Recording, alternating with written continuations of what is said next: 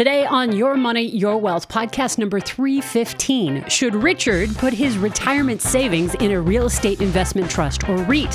Phil in Alabama is looking for a second opinion on the fixed indexed annuity or structured notes recommended by his prospective financial advisor. PJ in Honolulu wants to know if there's anything he can do about the indexed universal life insurance plan that his employer purchased as a replacement for a defined benefit plan. And Mick in Davis, California wants to know about the qualified small business stock gain exclusion. But let's set the stage first by answering the question, is it worth it to hire a certified financial planner? I'm producer Andy Last, and here is a CFP Now with what will clearly be a completely and totally unbiased answer to that question. The hosts of Your Money, Your Wealth, Joe Anderson, CFP, and Big Al Clopine, CPA. Got Simon writes in from Plymouth, Massachusetts. Hey there, Joe, Big Al. I discovered your YouTube channel about 6 months ago and learned so much from you guys. Just can't say enough about your show and how much I appreciate all your great free advice. I really love the humor as well. You guys crack me up. Simon loves the show, Al. Yeah. Loves it. I'm picturing that. Simon and Plymouth. Plymouth Rock. Yeah. Watching our show. Yeah. Right? A little chilly there, too. Well, that's why he's probably been watching right now. Is it binge watching or binge? Binge. Got it. Binge. I'm 55 years old, married, my wife 59. My kids are all out of college, no debt other than a mortgage, which I'll have paid off in 6 years. I'm starting to look seriously at retirement at age 65, wife 69. I have a 401k with about $730,000 in it, well diversified with mutual funds, and no other investment buckets created yet. I know I can hear you now. Roth conversion. He does know this show. I was just going to say that. Yeah, might as well. All right, next question. I plan on doing that slowly over the next 4 years while tax rates are low. Cash in the bank, about $50,000. Company pension projected to be $55,000 a year. Social Security, about $77,000 between my wife and I. Wow, that's healthy. Pretty good. Healthy. Yeah. My question, I've never worked with a CFP before, and I'm trying to decide if it's worth paying 1% or if I should stay with my 401k options. He's got 8.5% average over the last 10 years. Wow. Pretty good. Simon. Yeah. Simon says, do the Roth conversion myself and be happy, or working with an advisor. Also, how much do you think I should keep in the 401k? How much in the Roth IRA? Thanks for the advice. I wish you had a branch office out here in Boston. Wow. All right. What do you think? Is the CFP worth it? Well, it's a pretty bias. I am a certified financial planner. We manage $3 billion of client assets. Yeah. And we do charge a percentage of fee on those assets. Right. So am I worth it? No, don't do it. The thing's a sham. Full disclosure. Yes and no. I mean, it depends. It depends on what you want to do. I think if you have the knowledge, the time, in the wherewithal to not blow yourself up, then absolutely, But I think does an advisor add value? Without question. I look at it at a couple of different things. I like to work out with the trainer. Sure. So do you think I could achieve my weight loss or weight gain or whatever goals faster, quicker, more efficient with the trainer than me watching a YouTube video, right? With these two guys that are very hilarious. Right. Right. And then teach me how to, do some, push-ups and pull-ups and things like that. There's something to be said for being accountable to somebody. Right. And now he's looking at maybe some sophisticated tax planning because he's asking the right questions, but he just doesn't know how much. He's like, I got, $750,000. I'm going to have a large fixed income of Social Security and pension. I'm going to retire, he's 59. So he wants to retire in 6 years. So he's going to have over probably $1 million in retirement accounts, depending on what he's funding it. I don't know what he's spending. Probably not a ton. I would imagine his pension and Social Security will cover a lot of his living expenses. Yeah, it very well could be. So then he's like, well, how much money should I convert? Well, then, it's not like, all right, well, just go to the top of the bracket. You probably want to do a little bit of cash flow planning. So here's what I would do if I were you, Simon, since I'm a certified financial planner. All right, good. I'd create a spreadsheet. right? You take a look at your income coming in, your expenses going out. You would want to make sure that you have the proper taxes that you're paying on the income from now until your retirement, and then from retirement till end of life. Then you could see what tax bracket that you are in today, where you're going to be in the future, right? Then you can run assumptions on inflation. Right. You would want to run assumptions on growth rates on the overall portfolio.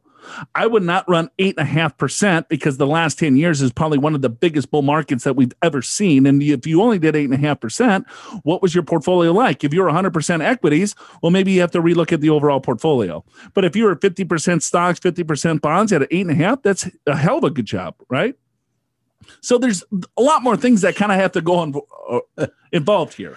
Yeah, I agree with that. Morningstar did a study to try to figure out how much value does an advisor add, and they came up with 3%. And that's based upon a bunch of assumptions that may or may not apply to the average person. But I think the single biggest factor in that 3% was that people have a tendency to buy and sell emotionally, buy and sell at the wrong times. And it's kind of like a trainer. A trainer forces you to come to the gym every Wednesday or twice a week or 3 times a week. A financial planner kind of forces you to stay in your seat and not overreact when markets are too high or too low. Because when they're too high, we tend to want to buy more.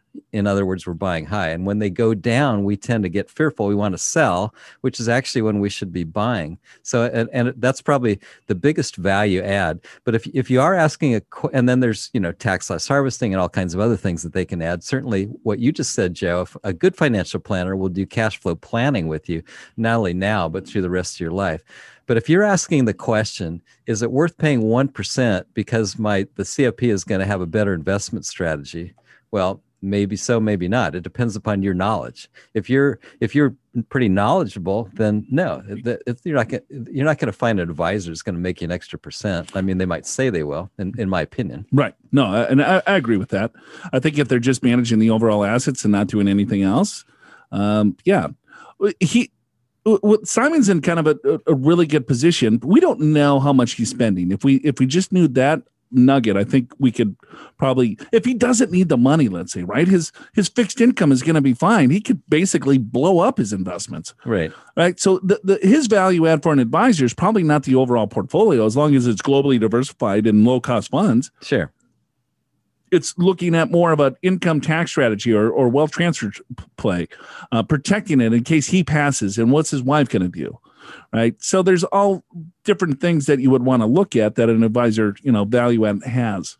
Yeah. And I would also say to Simon and anybody, nowadays with Zoom, your advisor doesn't necessarily have to be in your same town. And that's sales pitch. That's not a pitch for me. That's actually a pitch for anybody because I think that's true now. I don't think it matters as much as it used to. Got it. I was waiting for that. You can call Al. 1-800-BIG-AL. One last thing too is and I also have a golf coach, professional that I go to. Sure, right. And I think with it, if I never had a lesson, right, I would probably look at Rory McIlroy and say, okay, copy that. And I'll go to the range and I would be coming over the top and slicing the hell out of the ball. And I would continue to practice that movement over and over and over again. And I'm doing the wrong thing and I'm just getting worse. Yeah. Right. Without direction to say, you know what, hey, maybe you should do this or that, or tweak this or that. I mean, that adds value. It does. If your advisor's not adding value, then don't pay. But a really good advisor shouldn't cost you anything. You should be making more dollars or having more value in your overall wealth because you have a team of professionals working for you. Yeah, and I think that's right. And to go back to my first point, I think the value of the advisor is all the intangibles. It's not that they're going to earn you an extra 0.5%. I mean, and that's just my opinion. All right. Thanks for the question, Simon. Should you do a Roth conversion? And if so, exactly how much? How should you be invested given your risk tolerance and your retirement goals? And how do you reach those goals from where you are right now? Plus all those intangibles. These are all reasons to contact Joe and Big Al's team of CFPs at Pure Financial Advisors for a financial assessment. The number to call is actually 888-994-6257, or you can go to yourmoneyyourwealth.com and click Get an Assessment to sign up for a video conference call with a certified financial planner who is a fee-only fiduciary, which means they do not make a commission off of selling products like you're about to hear in these next couple of questions, and they are legally bound to do what is in their client's best financial interest. You'll come away with suggestions for your specific financial situation. You'll know whether a CFP is worth it for you, and it doesn't cost anything and there is no obligation. Visit yourmoneyyourwealth.com and click Get an Assessment. Richard writes in, Alan. Hey, Big Al, Little Joe, and Awesome Andy. Thanks, Richard. Yeah. Probably goes by Dick. I mean, a lot of Richards do. You guys seem solid and know what you're doing. I'm single, almost 65, driving a 92 Honda Accord with 265,000 miles on it. Man, it's going strong. My portfolio is 70% aggressive and 30% conservative. I want to begin to rebalance it to a 50-50 this year, 50% stocks, 50% bonds. So I've been looking at some income type investment like dividend ETFs, since bonds are like paying little right now. Someone suggests investing in a real estate investment trust that he owned. He said his company buys land, then flips it to developers at a profit. Interesting. So raw land. Sure. Okay. Yeah. He said investors are guaranteed an annual 10% dividend paid once per year. Sounds pretty good to me. Sounds on paper. I like it. 10% guaranteed. Almost too good to be true. Almost. Yes. I asked what happens when the current bubble bursts and price drop.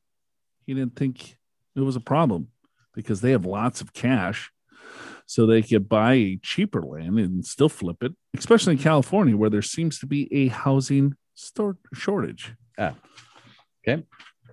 All right. I mean, 10% return forever is a pretty good return. I mean, let's put the whole retirement nest egg in there.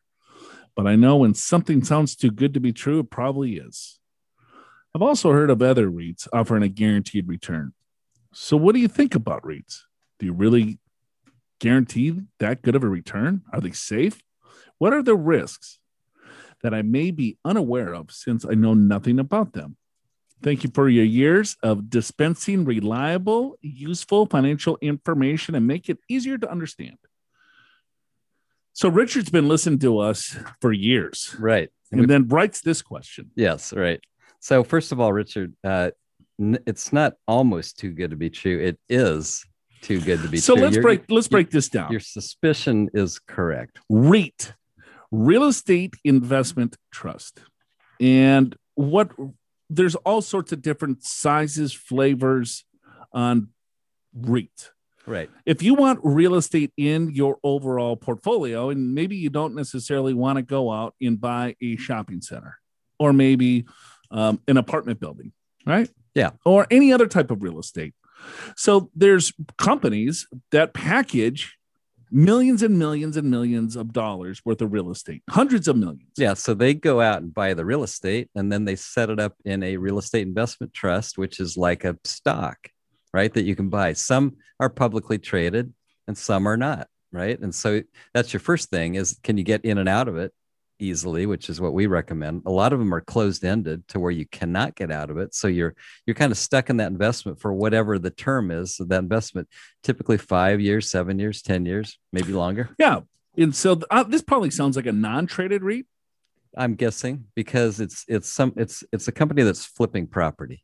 So I'll tell you what, if this real estate investment trust is adept at finding cheaper properties, maybe rezoning, maybe selling them to developers, that's fantastic. You can make a lot of money doing that. You can also lose a lot of money doing that. Why?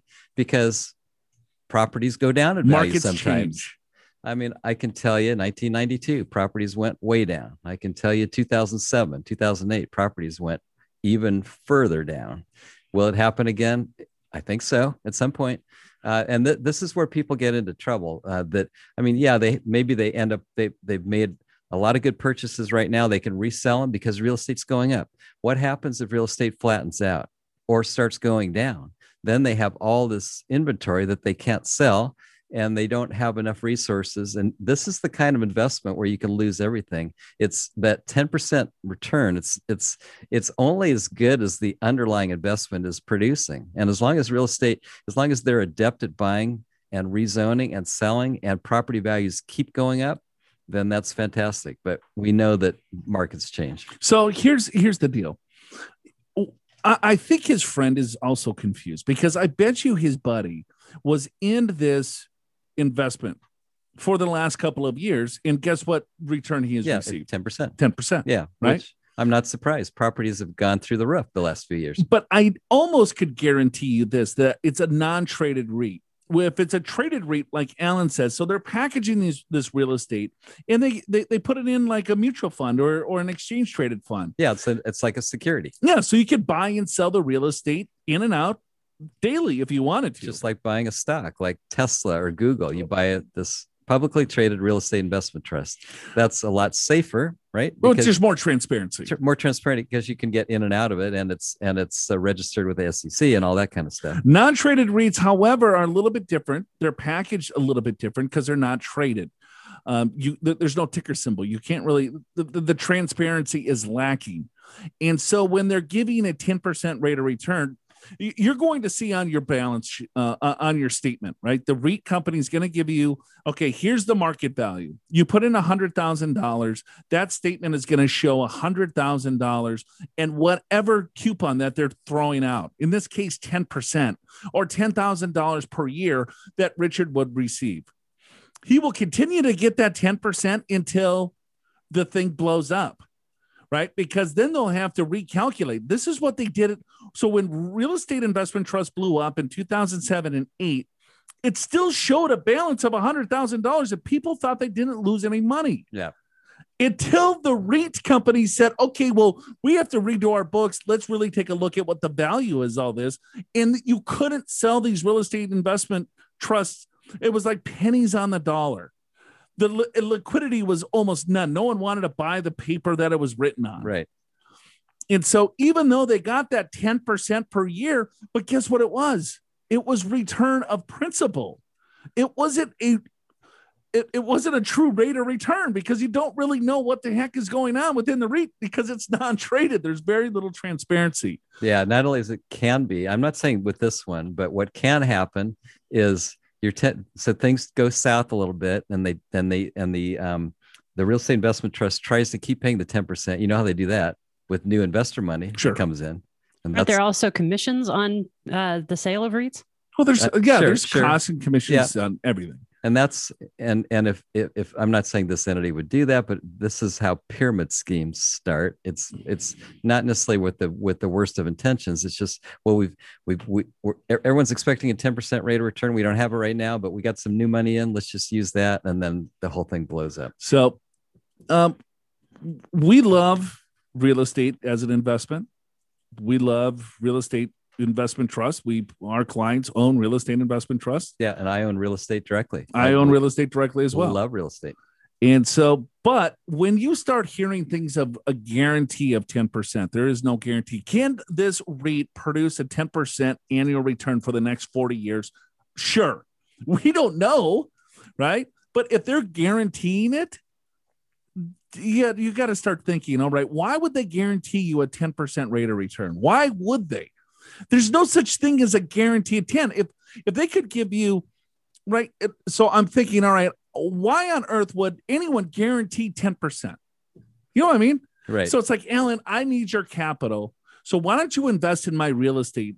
And I'm going to guarantee you 10% on your money. Why on earth would I want to pay that high of a guarantee? You know what I mean? When I could go to the bank and get a loan, if I really needed capital, why don't I just go to the bank and get a loan at almost 2% or 3%? Yeah, even 5%. But why would I guarantee you 10% if I can? What's the basis? Is it just for me to get capital so I can continue to build? Because I'm still going to take my money. So why would I just go to the banks and ask for cash versus like a private investor? Sure. And the answer is because the banks won't loan on that because it's too risky. It's too risky. Right. They're saying, yeah, that's leverage. We're not loaning on this. Yeah. You're saying based upon your skill, you can keep producing this rate of return. No, they're not going to loan on this. Yeah. So that's why you go to the private market. Right. And then you have a sales force of individuals that is saying, hey, look at this. And they might have thrown out the word guarantee. I guarantee on every piece of paper that they have that there's no guarantee there. No, of course not. But the salesperson's probably saying that or touting that, or maybe he got confused why his buddy is saying, hey, you know what? I'm getting a 10% rate of return. It's guaranteed because these guys are so good. Right. You know what? And if the market crashes, they'll just buy more on the cheap. Yeah. And be able to develop and even make more money. Now, I have heard of some investments that have a preferred return, which if you don't get that return, it accrues and floats to the next year. But again, that's only as good as the assets inside that investment. Sure. And if they fail, your preferred return fails. So I guess the moral of the story, Richard, is don't put all your eggs in one basket. Agreed. And I think go with your gut. If it sounds too good to be true, it probably is. And I would tend to agree with you. I think, you just have to look at the underlying investment. And so it's the real estate. And like I said, if they're talented people and if real estate keeps going up, you got no problem. But real estate doesn't keep going up. We already know that. Exactly. Real estate is a very volatile asset class, just like any other investment that you invest in besides cash. Yeah. CDs and T-bills. It doesn't have daily volatility like the stock market, but it does go down. And that's how people lose a lot of money. Look at market values of real estate just today. I mean, now people are getting reports, right? Like with Zillow. So with my home, I think every month, here's the market update of your home. Right. 10 years ago, people weren't doing this crap. You're like, oh my gosh, my house just went up $50,000 over the past month. Right. Then you get it. My house just went down $100,000 this month. Then you stop looking. Oh my God. Should we sell it? What do we do?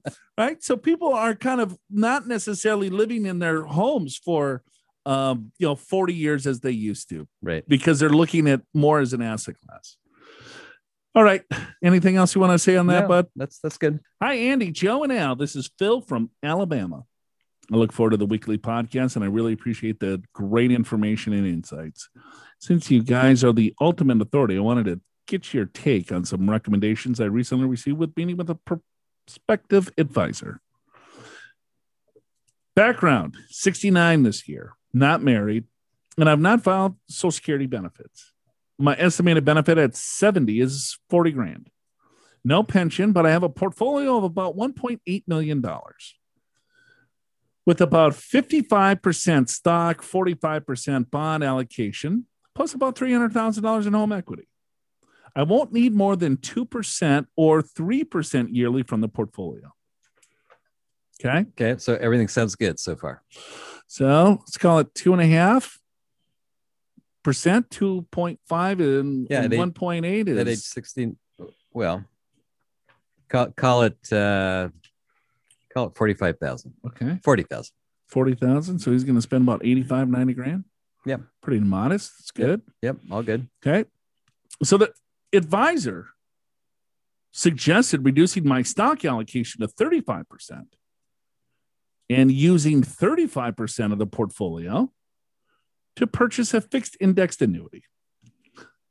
That sounds like a wonderful recommendation. Yep.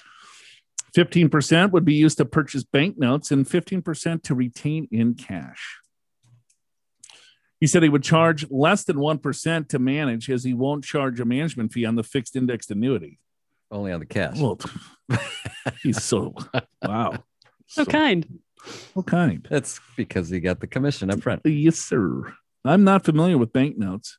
I believe they may also be called structured notes. I haven't heard you guys discuss these. I did see an article in Morningstar that was pretty negative. He said he recommends them as a way to get about 3% in today's low interest rate environment. The only risk, he says, is that they're callable after 6 months. Any thoughts from your side would be greatly appreciated.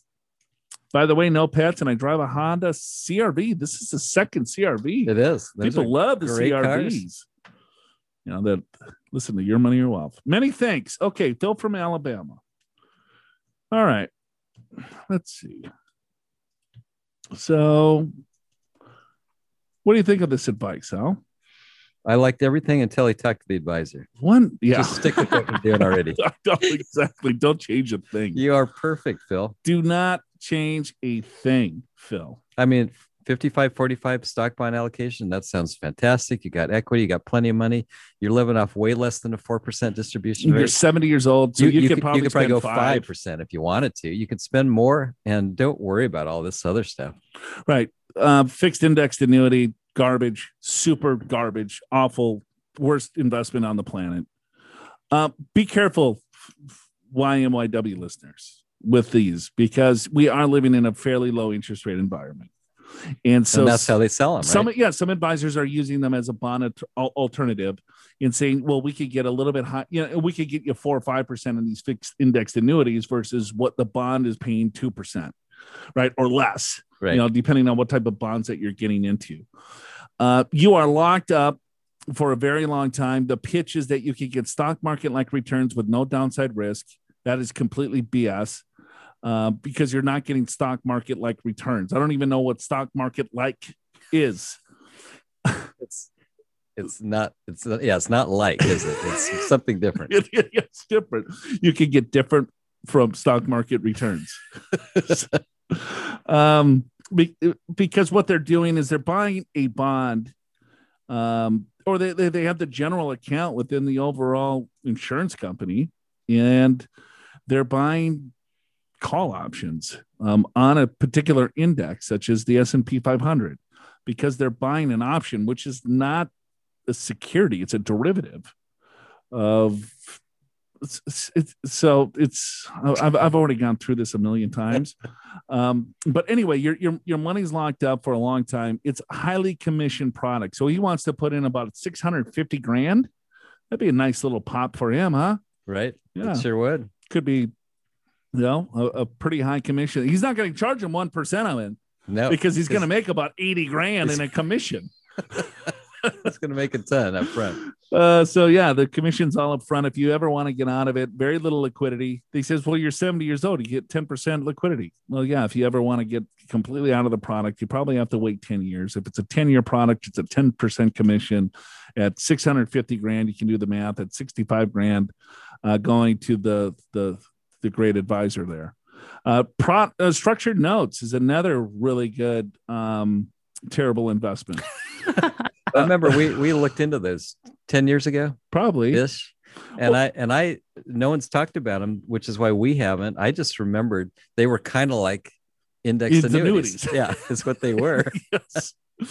Yeah. You got remember the days of, everyone would need income, right? So you got the MLPs, you got the structured notes, got the BDCs, and you got the equity indexed annuities. Right. Those were the top 4. And then if you ever ran into an advisor that was selling those, that's when you run away, in my opinion. Right. He could be a great guy. Could be. But yeah, he's not going to charge you 1% on that. No way. Well, what do you make on the indexed annuity? Well, no, you don't pay me anything on that. The insurance company pays me. Yeah. Wow. That's a good deal. I'm only going to pay less than 1% on the money that you manage, which is only 35% of the 1.8. So, wow, that's $6,000 free investment, $6,000 a year, right? And you divide that into 1.8. I'm only paying like 30 basis points. Yeah, it's all smoke and mirrors. The structured notes are very similar to the equity indexed annuity, right? So depending on, there's all sorts of different types and flavors on this. So it's different, but it's the same concept. If they can get 3%, you just got to think expected return and risk are related. Sure. And if you're getting a higher expected return and they're saying that there's no risk, well, the risk is the lack of liquidity, especially with the indexed annuity, right? Yeah. You have zero liquidity. Yeah. Now you can get 10% per year, right? on the real estate. Well, no, I mean on the indexed annuity, typically. 10% per year? No, not a return. You can take out 10%. Oh, of your yeah. principal. Liquidity. Yeah. Yes. You could take out 10% out of the. Yes. Got it. Yeah. But yeah, typically you're locked up for 7 years, 10 years, 12. We saw 17 one time. I remember. Mm-hmm. Have you seen longer than 17 years lockup? 18. Yeah. Okay. Mm-hmm. Yeah. And it was like a 21% commission. Yeah. Right. Because they sold a ton of them. Yeah, and I remember the person that bought that was like, what, 75? It was completely inappropriate. Illegal. Anyway, a fee-only advisor would never recommend this any strategy. of this. A true fiduciary that's really looking out for Phil's best interest is not going to recommend any of these different products. And that's not saying that this advisor is a bad guy or a bad gal. He might or she might be uneducated. You know what I mean? You work with some of these firms and they're like, okay, you get a wholesaler that's really slick and smart. Yeah, and they make it sound good. And they're like, well, look at this product. You got to get your clients into this product. Yeah. You know, the hierarchy doesn't necessarily come from the advisors. It comes from the insurance companies. Yeah, right. It's like, all right, well, we got to sell this stuff. So let's package it up. And this is the sales pitch. And so you get the sales force to go out and talk to all these independent advisors. And the independent advisors like, oh, wow, that does sound pretty good. And then they come up with their sales pitch to the overall client. So if they can't really tell you a lot more than what they're saying, well, I like to use this because this gets me a little bit higher than the bond yield. I mean, to the average person, they'll say, oh, okay, well, but why does it do that? Well, the only real risk is, you know, with these structured notes, you might have early liquidity. Okay. And I'm not going to charge you a fee on that. And, you know, so it might be a lack of information or education from the advisor, or the person just is a commission hound and, you know, that's his business model. So Phil, don't do anything. Yeah, stick with what you got. Stick with what you got. Stay with low cost, globally diversified funds, 55 bonds, 45% stocks. I like it. Maybe put, I don't know, 50% stocks, 45% bonds, 5% cash. Yeah, how about that? There you go. Easy enough. All right, that's not a recommendation. If you need a second opinion on an investment that is being pitched at you, before you hand over your money, click the link in the description of today's episode in your podcast app to go to the show notes. Then hit Ask Joe and Al on air and send in your situation or your money questions, your comments, original songs, whatever you want. They're in today's podcast show notes at yourmoneyyourwealth.com. You will also find the transcript for today's episode. You do know that we post transcripts of every episode, right? There's also free financial resources there like the Retirement Income Strategies Guide and the Retirement Readiness Guide, both newly updated for 2021. Then share like crazy and spread the financial knowledge. All right. Aloha. This is your boy. Yeah, from Honolulu. Like it. Joe and Big Al. My name is PJ. Live in Honolulu. I just recently discovered your show, which has given me an outstanding education on Index Universal Life. Just found the show. I wonder how he found it. Good question. More questions we have. These guys have a lot of questions for us. How did you find the show? How'd you find the show? What? I mean, all of a sudden, it's just like, you know what? I just heard of you guys last week. It just popped up. And I've been binge listening for a week. Yeah. And then I got totally sick of it. I asked a question. It did get answered in 3 months. I don't like it. So here's my problem. About 5 years ago, my employer purchased a IUL, Index Universal Life policies, as a group benefit for many of the highly compensated employees. There was no underwriting. The policy just showed up in my mailbox one day. The IUL was purchased at the same time my employer completely stopped our defined benefit plan. So this IUL policy was intended to replace that. I now know was good for the balance sheet, but not so good for ours, as it shifted any risk from the company side to the employees. I was studying from my original policy illustration the other day, which shows an unrealistic steady 6.51% annual return. So far, the policy has earned more like 2% and is on track to implode once the cost of my annual renewable term rises.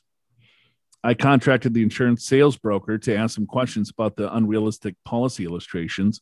At first, she was very pleasant and helpful. Imagine that. As my questions became more sophisticated about the product and the highly likelihood that this policy's cash value eventually tanking, she stopped returning my calls and emails. Radio silence. I'm now at the point that I set a meeting with our HR executive to demonstrate how our policies are unrealistically illustrated and likely to lapse. I'm hoping I can make progress there. In the meantime, I have 2 questions for you. So this is interesting. My buddy there, Dante. Yeah. That still emails me. Well, what do you think? Should I still do it? Should I do it? Should I not do it? Didn't you answer that already? I was like, dude, no, don't put your money. I go, if it was me, I would not put money in it. Right. But I'm not, you're not me. So, but this is what I was asking him about, because there are some benefits that these small employers do. So he's highly compensated. They had a defined benefit plan. So he didn't do a 401k plan. Or if he did a 401k plan, it wasn't a safe harbor plan. Right. Which is weird. He did a DB plan. Well, so it must have defined benefit. Yeah. So the defined benefit plan just got too expensive. So they went to this instead. Exactly. It was like, well, why didn't he just go to a 401k plan? Well, that's what I was thinking. Why wouldn't you do a safe harbor 401k, which maximum 4% match? Because I guarantee his advisor is an insurance broker. Yeah. Does he remind you of someone? Yes. So anyway, right? Go ahead. Yeah. So with this, it's like, okay, well, the defined benefit plan is fully funded by the employer, right? So it helps the employer reduce their tax liability, because if they have some employees, they can fully fund themselves. Usually how they're set up, this sounds a little fishy to me. It might be one of these little carve out plans where it really helps, the owner and maybe a few others to shelter a ton of money for tax purposes and have the money grow tax deferred. And then when they have it for retirement, then of course they pay taxes on it. But PJ stating here, he's like, okay, well, they switched the defined benefit plan because he didn't want to fund all the employees anymore. And so then they came up with this other plan. It was an IUL policy. Now I have a life insurance contract that he's contributing to me, and I didn't go through any underwriting. And so now I'm stuck with this. What the hell is it, right? So his first question is there anything I can do inside this policy to save it? My company plans to contribute $20,000 a year or $19,000 a year till age 65. I asked if I could opt out and just take the $19,000 as wages, but the answer was no. I contacted the insurance company to make the death benefit level, but was told that the policy would fall under the MEC regs and is not allowed at this time. I'm thinking I should change the policy from an index policy to a fixed one, and then change the death benefit to level at age 65 when I retire. Is there anything else I'm missing?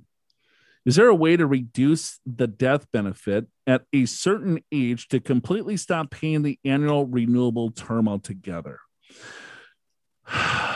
These are good questions. I was going to say, PJ sounds very informed. Yeah, but not enough. I mean, I need to look at how this thing was set up and really what kind of plan this is, because the company is fully, they're funding 100% of this, right? So you got what 12 what something 12B 12-1I. Oh yeah, yeah. 412I. 412I. I think so. Yes. I got to see if this is under section 412I. That wasn't very good. Yes. Because it's another form of retirement account that they're using, whole life or universal life insurance to fund it. So the employer's funding it. So I guess, the answer is you got to look at the policy and see what's available. Who knows? Because he's got very little control. He's not the insured. He's not the owner. No. So he's got a pool of money within the overall policy, and the company is contributing. So he's trying to say, all right, well, I'm looking at this thing, and the illustration is whack. Is that the cost of insurance? And so there's a term policy that is renewable that goes up. Sure. As you get older. As you get older, the cost of insurance, right? And so he's like, okay, well, I can see the cost and everything else within this policy is going to eat up all of my cash value.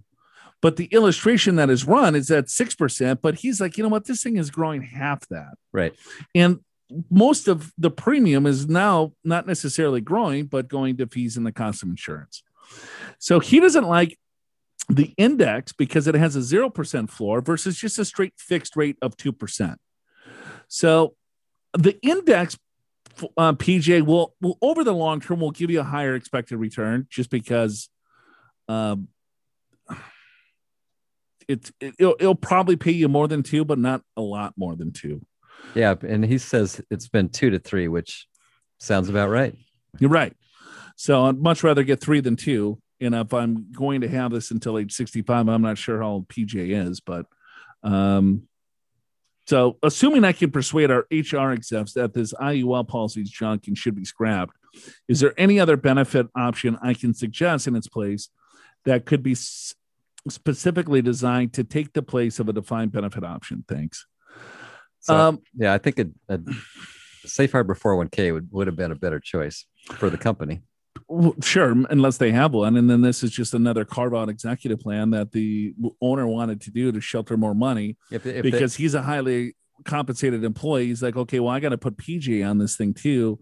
So maybe the owner's putting hundreds of thousands into this thing, and he's given PJ $20,000 into the overall policy. Wouldn't it be better to do the company had to do a deferred comp plan, non-qualified deferred comp plan, give the executives bonuses so they could fund it through their salary? Right. I mean, that would be a lot cleaner. It would be. I don't know. I'm not an insurance expert. If we got some, old crotchety insurance guy, they love these types of plans. They do. Well, let's say PJ went to age 65 and assuming there was still a cash value, couldn't he just cash it out at that point? Sure. So that's what free money. So just do that. I mean, better than nothing. Right. It's free money. You're getting $20,000 a year, and I get he wants to maximize the free money that he can. He's like, well, just pay me out his wages. Don't put in this crap. Right. I would like to learn a little bit more about this policy. And so maybe PJ can send me some more stuff and we could do, I don't know, a little examination there to figure out. I don't know. I'm intrigued. It's been a while since I've seen, these companies because you don't see this very much anymore. Not anymore because the IRS shut a lot of these things down. They didn't like it. All right. Hopefully, I know they didn't answer his question, but we did the best we could. Yeah, because most people now are buying these universal life policies individually, right? And then they make them sound like, bank on yourself or you can have your own retirement plan. But this is truly a retirement plan through the employer. Right. So we would just need a little bit more information on it. Well, the whole idea on them is that you have life insurance, but you overfund it, right? And that's why you end up with a cash value in your policy. And then these illustrations are run assuming you're going to earn a certain amount. And then assuming you earn that amount, then over time, the earnings pay for your future life insurance premiums. But what PJ is saying is it's not earning as much as what the illustration was, which is a common issue. We got Mick from Davis, California. Hey, Joe, Big Al, and Andy, love the podcast. I usually listen to it on Tuesdays when I walk our 2 dogs. Daisy is a lovable, very mixed small dog, and Nutmeg is a half Pekingese. Correct. Killed it. Half everything else tiny dog. So they're kind of little cute little tiny dogs, huh? Yeah. Okay. Nutmeg is the name of the dog, or is that a type of dog? That's the name. That's the name. That is the name. Got it. Because Nutmeg is half Pekingese and half everything else. Daisy and Nutmeg. Yeah. Nutmeg. Got it. Yeah. They're just chill, walking around Davis, California. Otherwise, I listen to it while I drive my 2-seater. Wow, he's one of those 2-seaters. 2003 Honda Insight, the original hybrid that gets about 68 miles per gallon. His wife's car is a 2013 Nissan Leaf. Wow, my question is not about Roth IRA conversions of any kind. All right, thank you. Thank you very much, Mick and Pam. We need to understand the qualified small business stock, QSBS, gain exclusion. Does it still exist? Did the Trump trump the old tax code? In which shares are covered by it, in which aren't? My wife is a serial entrepreneur. I killed that word. Yeah, you did. Yeah, you got serial and entrepreneur right, both. I know it. I was gonna say, when I like a long time ago, they were like, yeah, I'm an entrepreneur. There is an R in there, entrepreneur. I'm a piece of manure. Yeah, he was close enough. So, well, the wife, she's a serial business person who owns founder stocks from years ago. Her company IPO'd in 2013, as well as a lot of other stocks she bought in her company over the years via options and RSUs. She has not sold any company stock. She was able to give some shares to charity since she is still a board member of her company. She is very limited in selling the shares. Insider trading, probably, she's an insider. Well, there's limits on key people selling shares. They have to have certain open windows to do that. Yeah, because they have information that most people don't have. That's accurate. Insider trading. We are approaching retirement and need a strategy to diversify. Our company stock makes up 20% of our $6 million net worth.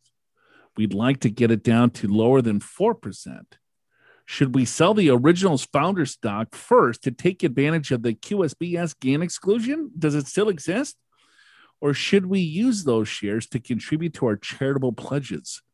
I've done our taxes and retirement planning for years. Is it time to hire a pro?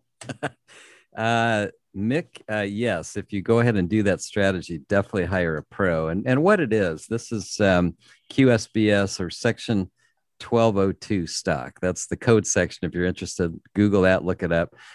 But what it basically means is that certain gains from your C corporation stock are tax-free on sale. So it has to be a C corporation stock. The company has to be formed after August of 93, which probably is the case. The gross assets of the company have to be below 50 million when you get the stock. It needs to be original stock, and it needs to be an active business. And there are a bunch of businesses that don't qualify. So look that up.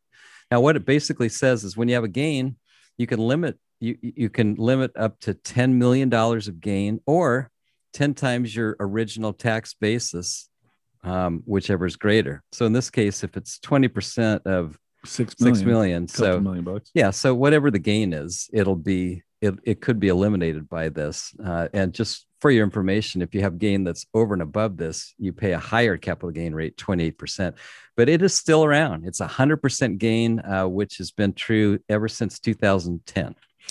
Yeah, 2010. I do remember us talking about when this first came out. That's right. All right. Hopefully that helps Mick and Pam. Congratulations on your upcoming retirement. These are good. We had some good questions. Yeah, we did. Another good questions are like our buddy from Alabama. Here's what my advisor's recommending. What do you think? And we will say, you know what? That's awesome. Or we will say, run away and don't do anything. Right. So if you want a second opinion on what, if you're shopping for advisors and they're giving you something, we'll be more than happy to kind of take a look and see what we would do or what we would do differently. That would be fun. If you want to talk about what else, what do you like to talk about, Al?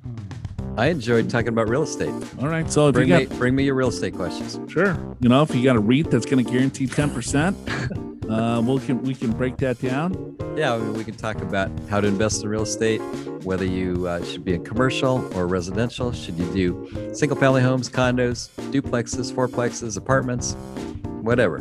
We can get into all that. All right. Sounds good. Thank you all. Show's got your money, your wealth. Derails about TV coming up momentarily. Your Money, Your Wealth is presented by Pure Financial Advisors. Click the Get an Assessment button in the podcast show notes at yourmoneyyourwealth.com or call 888-994-6257 to schedule that free financial assessment video call we were talking about earlier. It doesn't matter where you are in the country, and chances are one of the certified financial planners at Pure can help you identify strategies to create a more successful comfortable retirement. Pure Financial Advisors is a registered investment advisor. This show does not intend to provide personalized investment advice through this broadcast and does not represent that the securities or services discussed are suitable for any investor. Investors are advised not to rely on any information contained in the broadcast in the process of making a full and informed investment decision. You still watching the stupid show from Discovery? Yeah, it's once a week. But actually, here's a show that I like better. It's actually not a new show, but it's super funny. It's called Better Late Than Never. It's a show that Henry Winkler's in, and Bill Shatner is in, William Shatner, George Foreman, and Terry Bradshaw, and they go travel in different countries. It is the funniest thing. It's on. It's just on your cable. It's like it's not on Netflix. This is something for like 65 and older. No, listeners? My kids watch it and love it. Those guys are really pretty fun. You would even like it. I don't think so. Yeah, you would. I know exactly what you're talking about. You do? Yeah. You seen it? No. Because you don't want to. Yeah, because it's like this is something I would absolutely never watch. It is pretty funny. What are you watching, Joe? That's my recommendation. What am I right now? I am going to start The Sinner, season 3. You ever seen The Sinner? No idea. Never seen The Sinner. I don't own a TV, Joe. Well, that's a no for her. No, it's good. It's very good. It's what is The Sinner doing? Well, Bill Pullman is a detective, and it's interesting on how they do it. Like Jessica Biel was in the first season. That's why you watch. I see. She was not in the second season. Okay. In the first season, But someone else replaced her. That was just no. So it's a story, right? And then a murder happens. And you'd see the murder right there in the first season. You know who does it. And I'm like, well, what? We already know who did the murder. This is stupid. Then you watch, try to figure it out. And yeah, but everything kind of unfolds. Got it. Like, wow. It's okay. must see TV. Okay. How about that? Yeah. Is that a cable show? Or? Yeah, it's on USA, but it's on Netflix. Netflix. Okay, cool. You should try that. I'll Good watch commercial that. for The Sinner there. Yeah.